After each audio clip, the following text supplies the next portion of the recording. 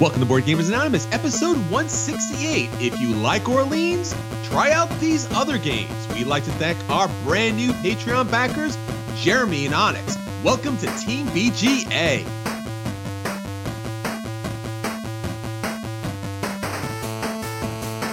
Welcome to Board Gamers Anonymous, the podcast of board gamers and the insane fun we have at the table together. This is Chris. And this is Anthony.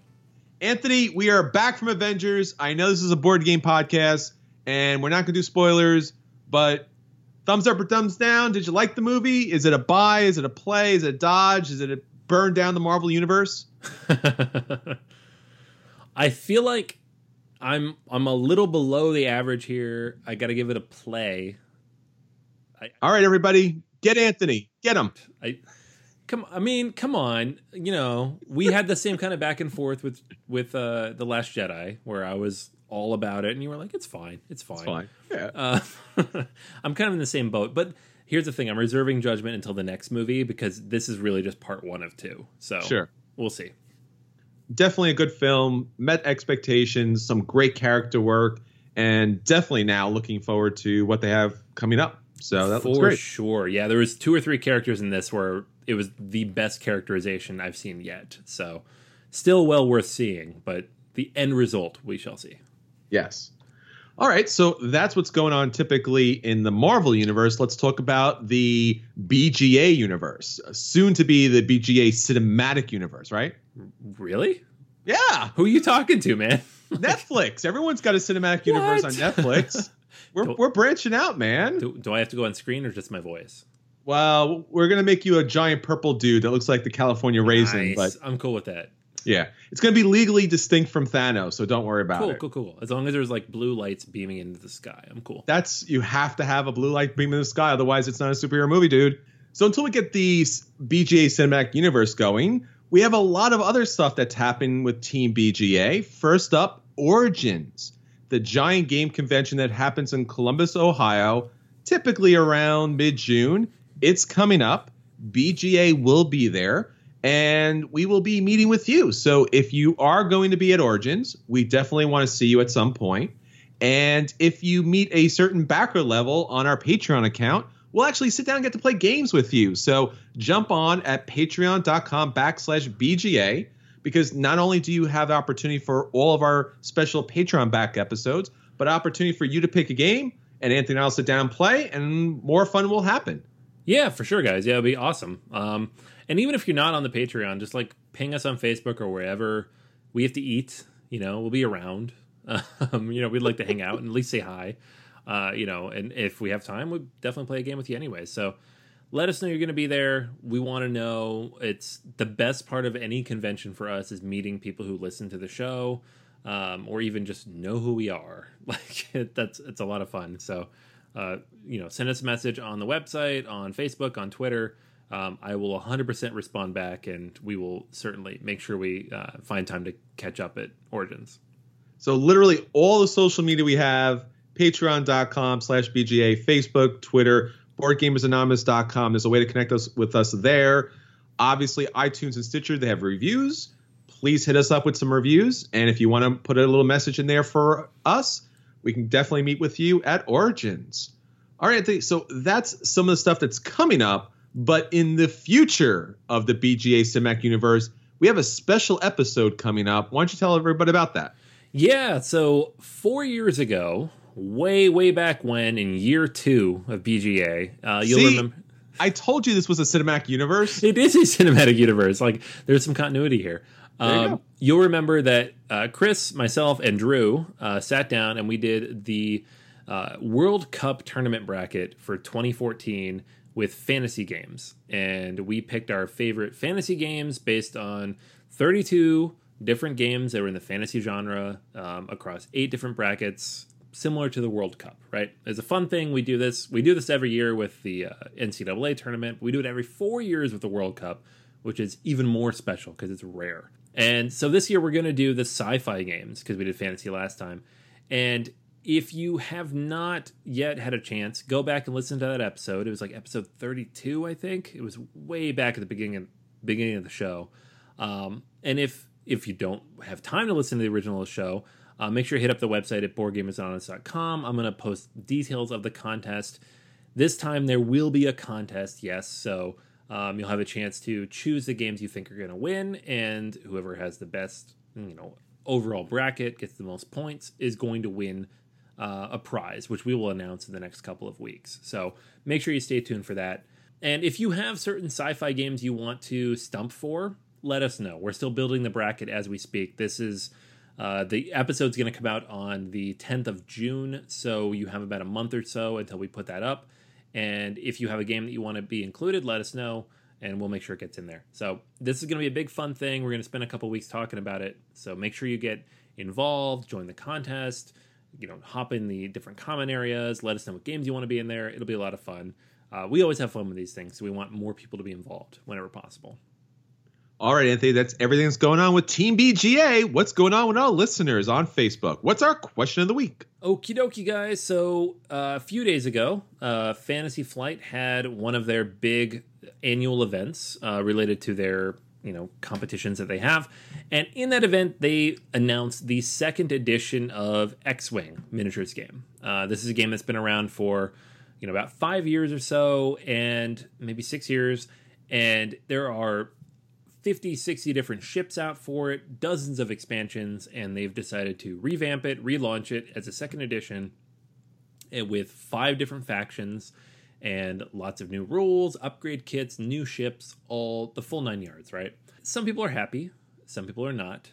I've not invested enough to care personally, but I know some people who've spent hundreds of dollars on this, thousands of dollars even, who are not super happy that they now have to go buy upgrade kits and revamp their fleets and kind of build out a new meta based on the new game. But that said, that's not the question I asked. I asked everybody, what game do you think most needs a second edition relaunch? So with these lifestyle games, it's pretty common. We have games that kind of get overloaded with, feature bloat and the power creep, and eventually they have to reboot it. Fantasy Flight especially is known for this. They've rebooted now X-Wing, they rebooted Game of Thrones, they rebooted, several other games they've worked on. Some of them they just killed entirely because they got too overpowered. So I asked everybody what they thought. We had a lot of good answers for this. Scott mentioned Castles of Burgundy, not because of mechanics, but because of better art and components, which I agree. So I don't think that game is overblown in any sense, but it can certainly do to look better. Andrew decided to chime in because he knew exactly what I was talking about and said, not X-Wing. There you go. Not X-Wing. We have Jason mentioned Myth or Mercs. He mentions he likes both games, but MegaCon is going away supposedly. They said something quite some time ago about selling or licensing their IP, but it's been very quiet all the way around, but that would be great. So I think those are 2 games with a lot of ongoing players that would like to see something else come out of that. Chris mentioned First Martians, fixing the manual and the lander scenario, having new FAQs, mentioning specific details for scenarios. Since they changed all the rules, I think First Martians would absolutely benefit from a second edition. Brian mentioned Battlestar Galactica, which is now out of print because of licensing issues. Some of the other games mentioned here, Rococo, which is a little bit hard to find right now. Chinatown, also hard to find. Macau, super hard to find, unfortunately. Lots of stuff that could use an update, use a reprint. Personally, I'd like to see Battlelore come back. I know we just had it in the last few years, but I like it, and it's gone now because of the Rune Wars miniature game. And whether it's new expansions for Battlelore in the Terranoth universe or a Star Wars version of Battlelore, that'd be great. But that system in particular, I feel like deserves to be on the shelves continuously. Yeah, I was going to say something very similar to that as far as maybe Memoir 44, but I think you got me there.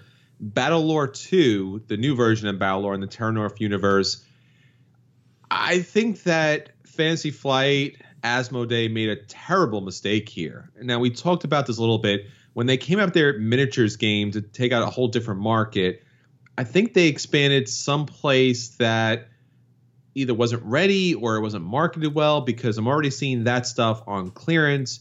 And obviously now with Star Wars Legion kind of taking up that oxygen, Battlelore kind of revised, as you said, as a Star Wars or something else in their kind of IP universe would be excellent, because just like Memoir 44, that command and color system is brilliant and beautiful and so much fun to play. And pretty much anyone can jump into that game and kind of like, it's one of those things, a minute to learn and a lifetime to master. And that definitely needs to be kind of revised and brought back out again. Yeah, no, it's crazy. Like, I feel like there should be at least one command and color system at all times in print being updated with new expansions, because it's such a good system.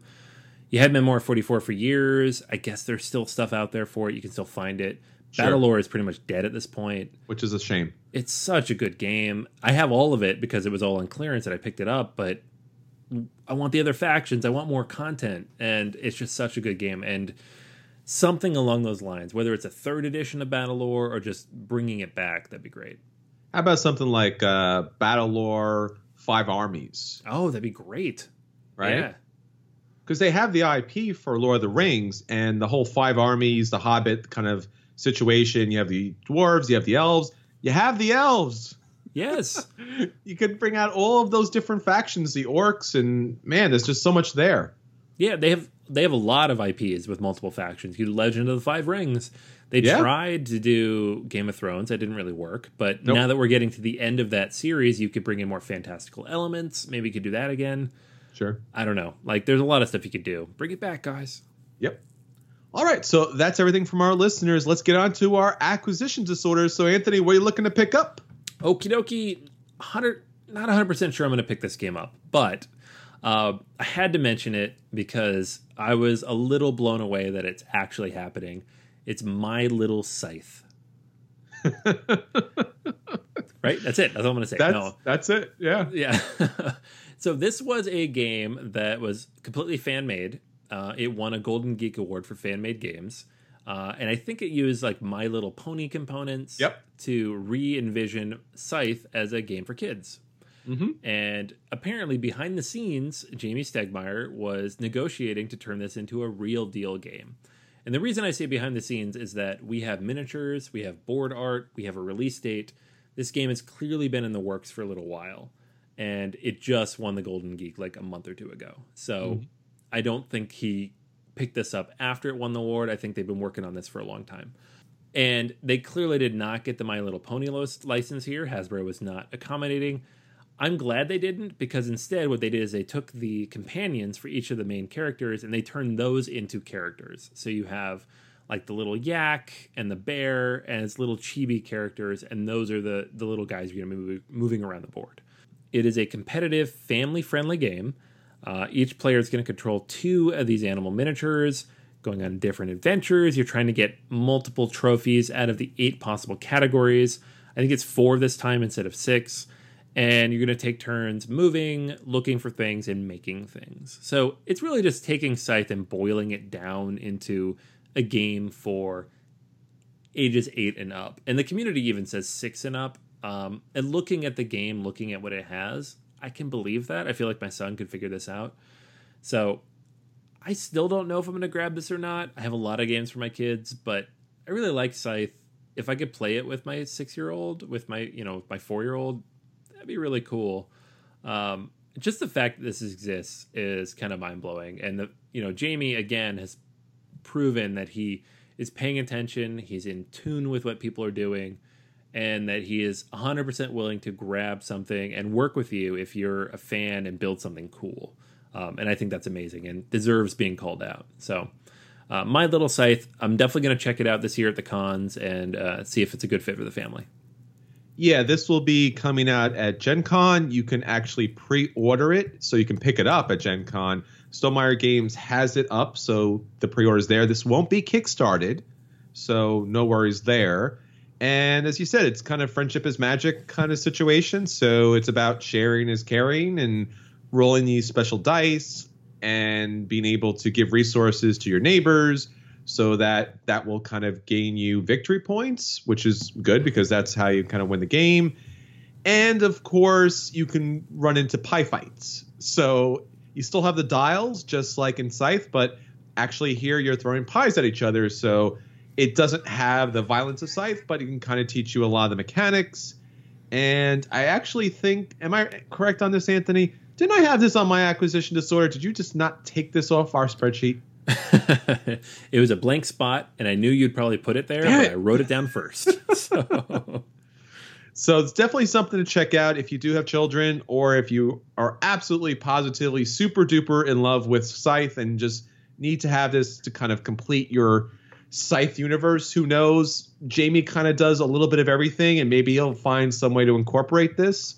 But it's just adorable. It's something you have to take a look at, and it'll be out, at Gen Con.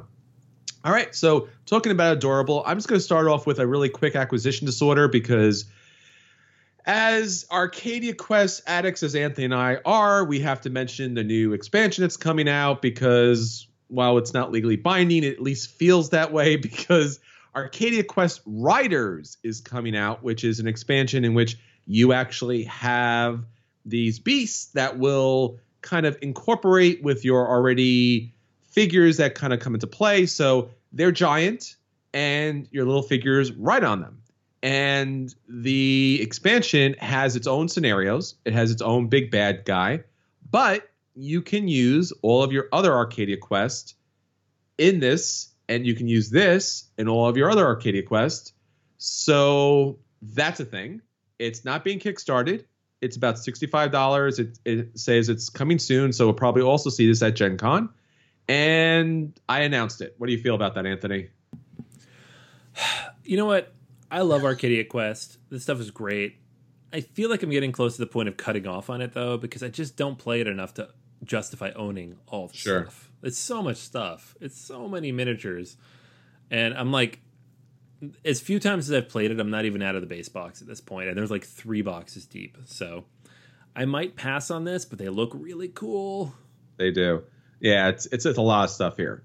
I do want to mention a new Kickstarter that's coming up really quick. It's called Mr. Cabbagehead's Garden. It's a charming, eccentric card game about anthropomorphic vegetables for 1 to 2 players. So there's a solo game here. So since Anthony took my acquisition, I'm taking his solo one. Now, this is currently on Kickstarter, and it'll wrap up on Wednesday, May 30th. So if this does sound interesting to you. Now, most of the interest here is it's a tableau building game. And there's a little bit of an engine as far as picking the right cards and utilizing honeybees as currency. So you have your garden set up, which is a 3x6 grid, and then new vegetables will come out to the garden. You have a choice of 3, and then you have to manage this kind of interesting little back and forth with the honeybees. They start on the left, you'll have a couple on the right, and depending on what vegetable you purchase to go in your garden, the bees go away or they'll be added. So you have to decide which card to take and what resources you do have available. And then obviously where you place them in the garden and how they are placed next to other vegetables of their type. There are certain scorings that come about.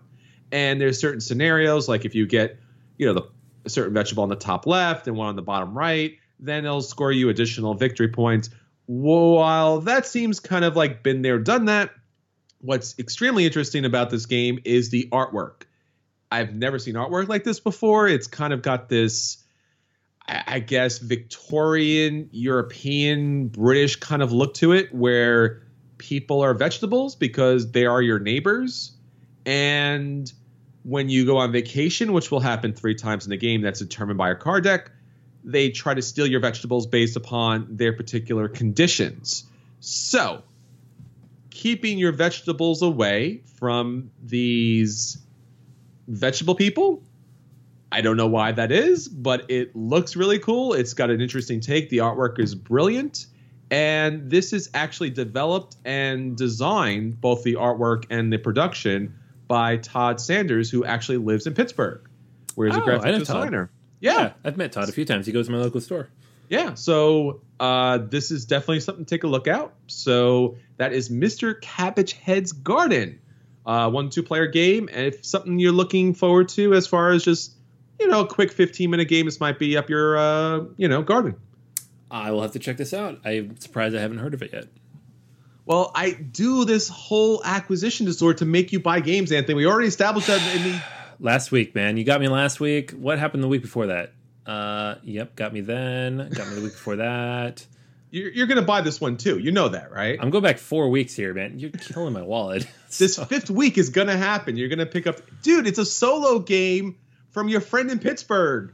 Yeah, I know. Like, it's a tableau building game. It's basically a puzzle. You love puzzles. I'm in. I'm already in.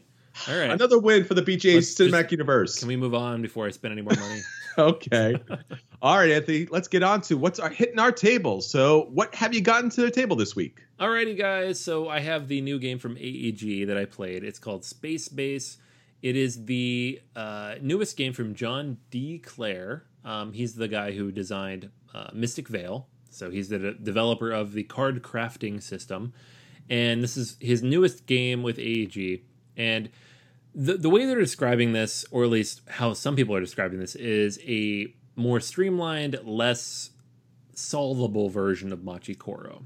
And the reason for that is it has the same mechanism where someone else rolls, you get to do something. But the difference here is you're actually building out a fleet of ships. You start the game with your own personal board. It has 12 different ships on it. You start the game with 12 ships. And you have 3 different tracks, one of them for money, one of them for income, and one of them for victory points. They all go up to 40, and they're going to fluctuate each turn, right? On your own turn, you're going to roll your dice. You're going to see which of the dice come up. Each of the individual dice, you can activate those cards. So if you roll a 3 and a 4, you can activate the 3 and the 4 ship that you have on your personal board, right? Or you can activate the 7 ship. And the higher you go, the better the ships are because you're combining them, right? The interesting thing is other people can also activate the 3 and the 4 or the 7 based on the cards that they have tucked under their board. And these are going to be less valuable abilities, but they can stack them and they allow them to do things over the course of different turns. So it's kind of a cool mechanism. And at the beginning of the game, you're only going to have one of these tucked under. Each turn, you're going to be able to buy one new card. So every time you go around, you're probably going to add one card. Maybe every 4 or 5 turns you skip it. But every turn, you're going to add a card. And you're going to make your tableau stronger so that you're building up more income on other people's turns. So you might upgrade your 1, and then your 3, and then your 5, and then your 4, and then maybe your 9, but probably your 1 through 6 first. And just generate more income on other people's turns. And this number is going to go higher and higher based on how many players there are. If you're playing with like 5 people, the first time I did, we played with 5, and you're going to get a lot more income in between turns. The various card abilities are money. You can get more income. You can get victory points. And you can do other things such as load up special abilities that activate different cards in your tableau based on what people roll. The game only goes to 40 points. So the first person to trigger 40 points, you finish that round, the game is over. So in theory, it's a fairly quick game. And it should be a fairly quick game because you're only going to 40 points. You're going to go around a decent number of times before you build up enough of an engine to score a lot of points, but it shouldn't take that long. The problem that I found is that it does take a little bit of time, especially your first few plays. One, the rulebook is not great. It does not touch on 2 or 3 very important issues, such as order of triggers. There's a special ability that lets you load up charges onto cards that then activate based on certain die rolls. It is very unclear when those charges activate and when you can refill those charges. We spent a lot of time trying to figure that out, even on the second play. And the individual cards, sometimes the mechanisms or how they play out is not totally clear, and the rule book doesn't really go into that. So the first play of this game was really long, and I don't feel like it should have been. And we all looked at each other and said, is this actually a good game? Is this actually better than Machi Koro? Second play was significantly faster, but still not as quick as the box says. I feel like, the box says 30 to 75 minutes. I think that's incredibly optimistic. I don't know if you're ever going to get to that point because you're always going to be spending time looking at the cards you can buy, trying to evaluate the different abilities, and just trying to figure out what you're going to do. Every single turn, people are trying to figure out which cards they're going to activate based on what role you had. If somebody's not paying attention, you have to go back and do that. These are all the same problems you had in Machi Koro, but because of the nature of the game, it drags on just a little bit longer than that. And it goes a little bit longer because at the beginning of the game, you don't activate on everybody else's rolls. You activate once you've upgraded your cards, which doesn't necessarily happen for a little bit of time. So the mechanics are good. I like the game. I feel like when it's working, it is a better version of Machi Koro because it is a little more tactical. You choose what you upgrade. There's a little bit of luck involved, of course, because there's dice, but it works on a very fundamental level. Whereas Machi Koro was solvable, this really is not. But at the same time, in terms of how you learn it, how you play it, how you teach it, it's a little rough. And I think if you had 4 or 5 players who've played the game a couple times, it would fly through in 90 minutes, and it's fun. But as a family game, it's being touted as a family game, as a game that's supposed to take an hour. It has some issues. It could use an upgrade to the rulebook. It could use an FAQ. Even if you go to the BGG page, some of the responses from the designer and the developers aren't really clear. So it's a play. I think you should definitely give it a try. If you liked Machi Koro but found it a little bit too, solvable, a little too simple, without the expansions, this game is better for sure.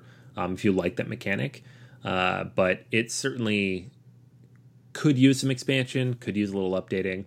The plus side being, it is an AEG game. It's a John D. Clare game. It will 100% have expansions. There's no way this game doesn't have expansions. So there will be more content. There will be more clarity. There will be more cool stuff to do.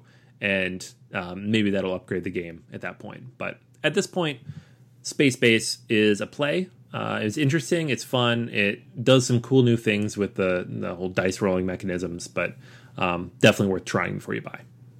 Yeah, this definitely seems like Machi Koro meets Majesty, right? As far as the kind of wide tableau that you're building up.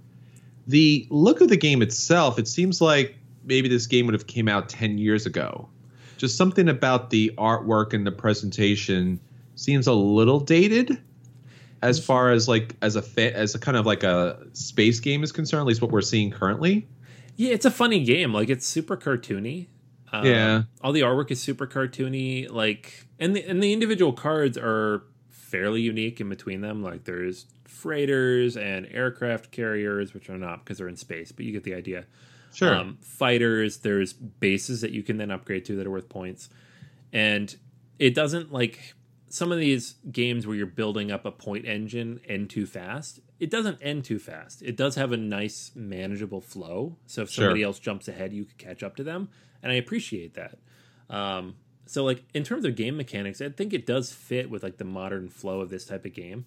Okay. Aesthetically, like you said, it's a little weird. The card sizes are really strange. They're 1 inch by 3 inches.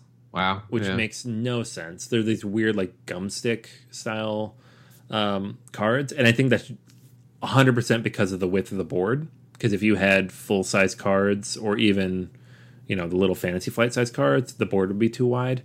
Sure. So you can't sleeve them at all. Jeez. Sleeves don't exist for this yet. But it's unique. It's interesting. And it's not super expensive. So if you did like it, it's not like it's a crazy buy. But I don't know. It's a funny game. It's weird and well worth a play, I think. But sure, it's unique in a lot of ways. Last thing here, because looking at the images, is that board where you have the markers on the bottom, is that slotted, or are we dealing with a terraforming Mars with the cubes just kind of slip and slide? 100% slip and slide. It's a mess. Ooh. There were some bumps. There was some flopping. People learned to stop touching the table, and it's not. It's a board, so it's a full blown board. It's not card stock, so it's not as bad as Terraforming Mars, but those things will flop around. All right, well, I am talking about a brand new expansion that just came out, and a game that Anthony and I both love a lot, which is Lorenzo Il Magnifico, Houses of Renaissance. Now, this is a really interesting tableau building game. It's a Euro game in which you're going to pick up different sets of colors. So there's purple cards. They're going to give you victory points. Blue cards, which are going to give you famous people. They're going to their portraits are going to give you special abilities. And then there's kind of a set collection mechanic. And then there are these yellow and green cards, which are basically your engine throughout the game. They're going to give you money and resources to buy additional cards. It's just kind of your typical Euro tableau builder, but it does it so incredibly well. Now, this expansion is hoping to do a couple of different things that maybe make the game a little bit tighter. Now, what I really enjoy about this expansion, there's a lot of different components that come into play here. Now, first off, there is a 5th player, which you don't need. It comes with a pink characters, which is good to always have an extra color, but take it or leave it, there's a 5th player. In addition to that, there is also houses that come along with this game. So the houses are these traditional Renaissance houses that kind of lent their money and their fame and their power to this time and period. And what they're going to do is give you a special ability. What I liked most about this expansion is typically when these asymmetrical gameplay powers are given out, they're kind of given randomly, or you get to choose from 2. But here, what happens is they're actually bid upon.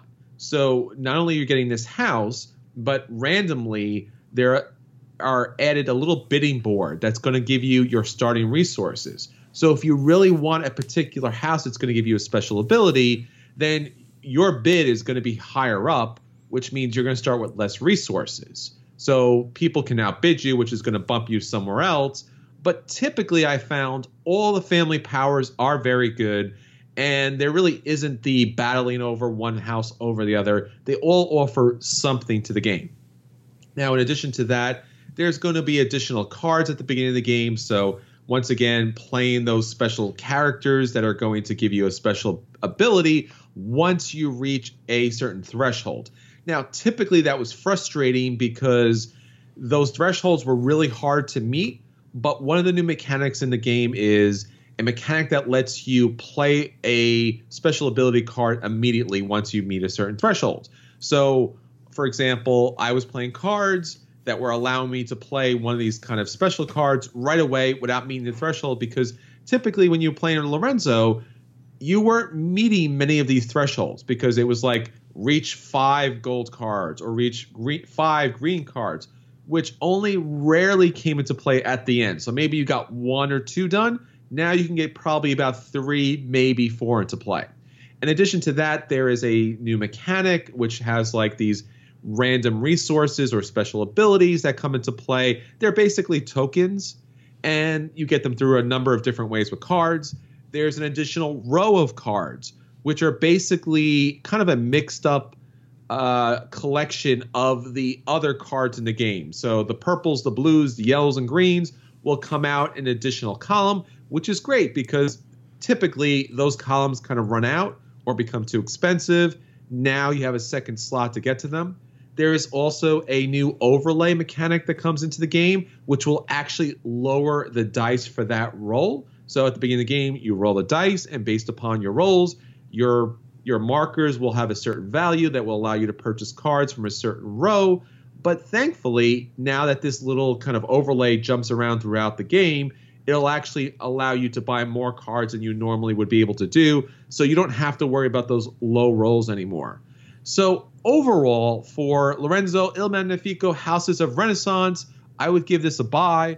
I love the game. I love the expansion, especially as I said earlier, the bidding mechanic really adds something new to the game. It doesn't slow it down, but it adds a lot more to the starting setup. And all the other stuff is fine, but the asymmetrical starting player really gives something new to the game. Yeah, this is great. Yeah, I picked mine up last week. I love the way the auction works because you're not losing anything. You're just giving up what you start with, and yes, that's fantastic. And it's different. They kind of like they could be randomly put anywhere. It's kind of like Scythe, where you have like a faction and a resource board. Yeah, no, it's really cool. And sometimes they match up. Like you have the auction board matches up well with the particular family that you're starting with, and people will bid higher on that one. And that's even more interesting. And the interesting thing, too, is if you play with lower player counts, so I play with 3, then the little overlay that goes on there actually increases the cost. So it makes it more competitive in a game that's already tight. But, sure. And that's the thing about this game. It's designed to be tight. And that's what I always said is 4 is too tight, 3 is good because it's not too tight. But the designers clearly want it to be a tight game. So if you're playing with 4, that's what they think is ideal. And so they make it even tighter if you play with 2 or 3. I don't know how much I like that or not, but I think it makes sense within the context of the game. And it certainly works with 2 if you had that 5th column. So I like the expansion. I really, really like the beginning player power because it really adds a lot to the game. And then you throw in the new abilities and all the new the leader cards and all the different things it can do and these special tokens that can be activated on different things. And it's just all this cool extra stuff that wasn't there before. All right, so that's everything from at the table. Now to our feature review. So for our feature review, we are doing our most popular segment, so popular that Barnes & Noble took it over. If you like Orleans, try out these other games. So here we're going to take a look at 6 different games and how they utilize the theme or the mechanics of Orleans in brand new and interesting ways. So if that game is really, really working for you, try out these other games because they might just hit that perfect spot. So Anthony, why don't you start off with the first game? Okie dokie. So this is a game that I feel like more people than I expect have overlooked, and it's probably because of price. It's Hyperborea, came out in 2014. It's by designers Andrea Travesio and Perleco Zisi, and it is currently produced and distributed by Asmodee, if you can find it. It's fairly cheap where you can find it, though. It is a bag building game, and it's a civilization game and exploration game. So the game plays with 2 to 6 players, about 2 to 3 hours, and you will be drawing from your bag, and you'll be building up your own personal pool of, I can't even say what they call it, civilicubes, I think they call it. But each of these is a different specialization for your kingdom. So you have war cubes, trade cubes, movement, building, knowledge, growth. So 6 different kinds. And then there is corruption and waste that you throw in there as well when you build new stuff. And so what you're trying to do is you're drawing new cubes on your turn and then activating different technologies that you own to try to build up your own civilization and do cool stuff. It's got a lot of the same ideas and mechanics as like Orleans. Orleans is more of a worker placement style take on this, and you move around on that board a little bit depending on which expansion you're playing. But this one has the same idea where you're really trying to keep track of what's in that bag and what you're pulling out and how they're activating. And I feel like it's criminally overlooked as a game. If it had been half the price, it would be much higher on this list. So that's Hyperborea. All right, well, next up is Yggdrasil. Yggdrasil is a co-op game in the Norse mythology universe. It's all about fighting back the whole end, Ragnarok. So you remember the Thor movies and the BGA kind of tie into the Marvel Cinematic Universe? Well, the same thing applies here.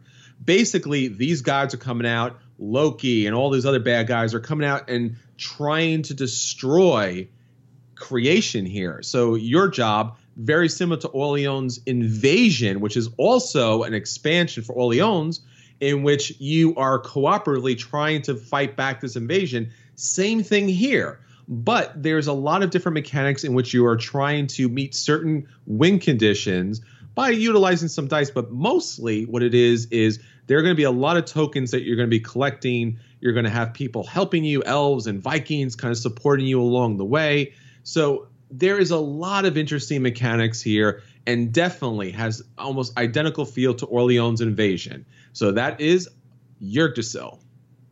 Alrighty, so next one is Puzzle Strike. Puzzle Strike is a game from Sirlin Games, David Sirlin, and it is very similar to like the Street Fighter puzzle type of games that you saw in apps and really early on in like PlayStation and Xbox back in the day. And the game is kind of a deck builder in that you are buying chips from a central purchasing area. There are 10 different characters. You're going to start with one of them. They each have their own kind of style of play.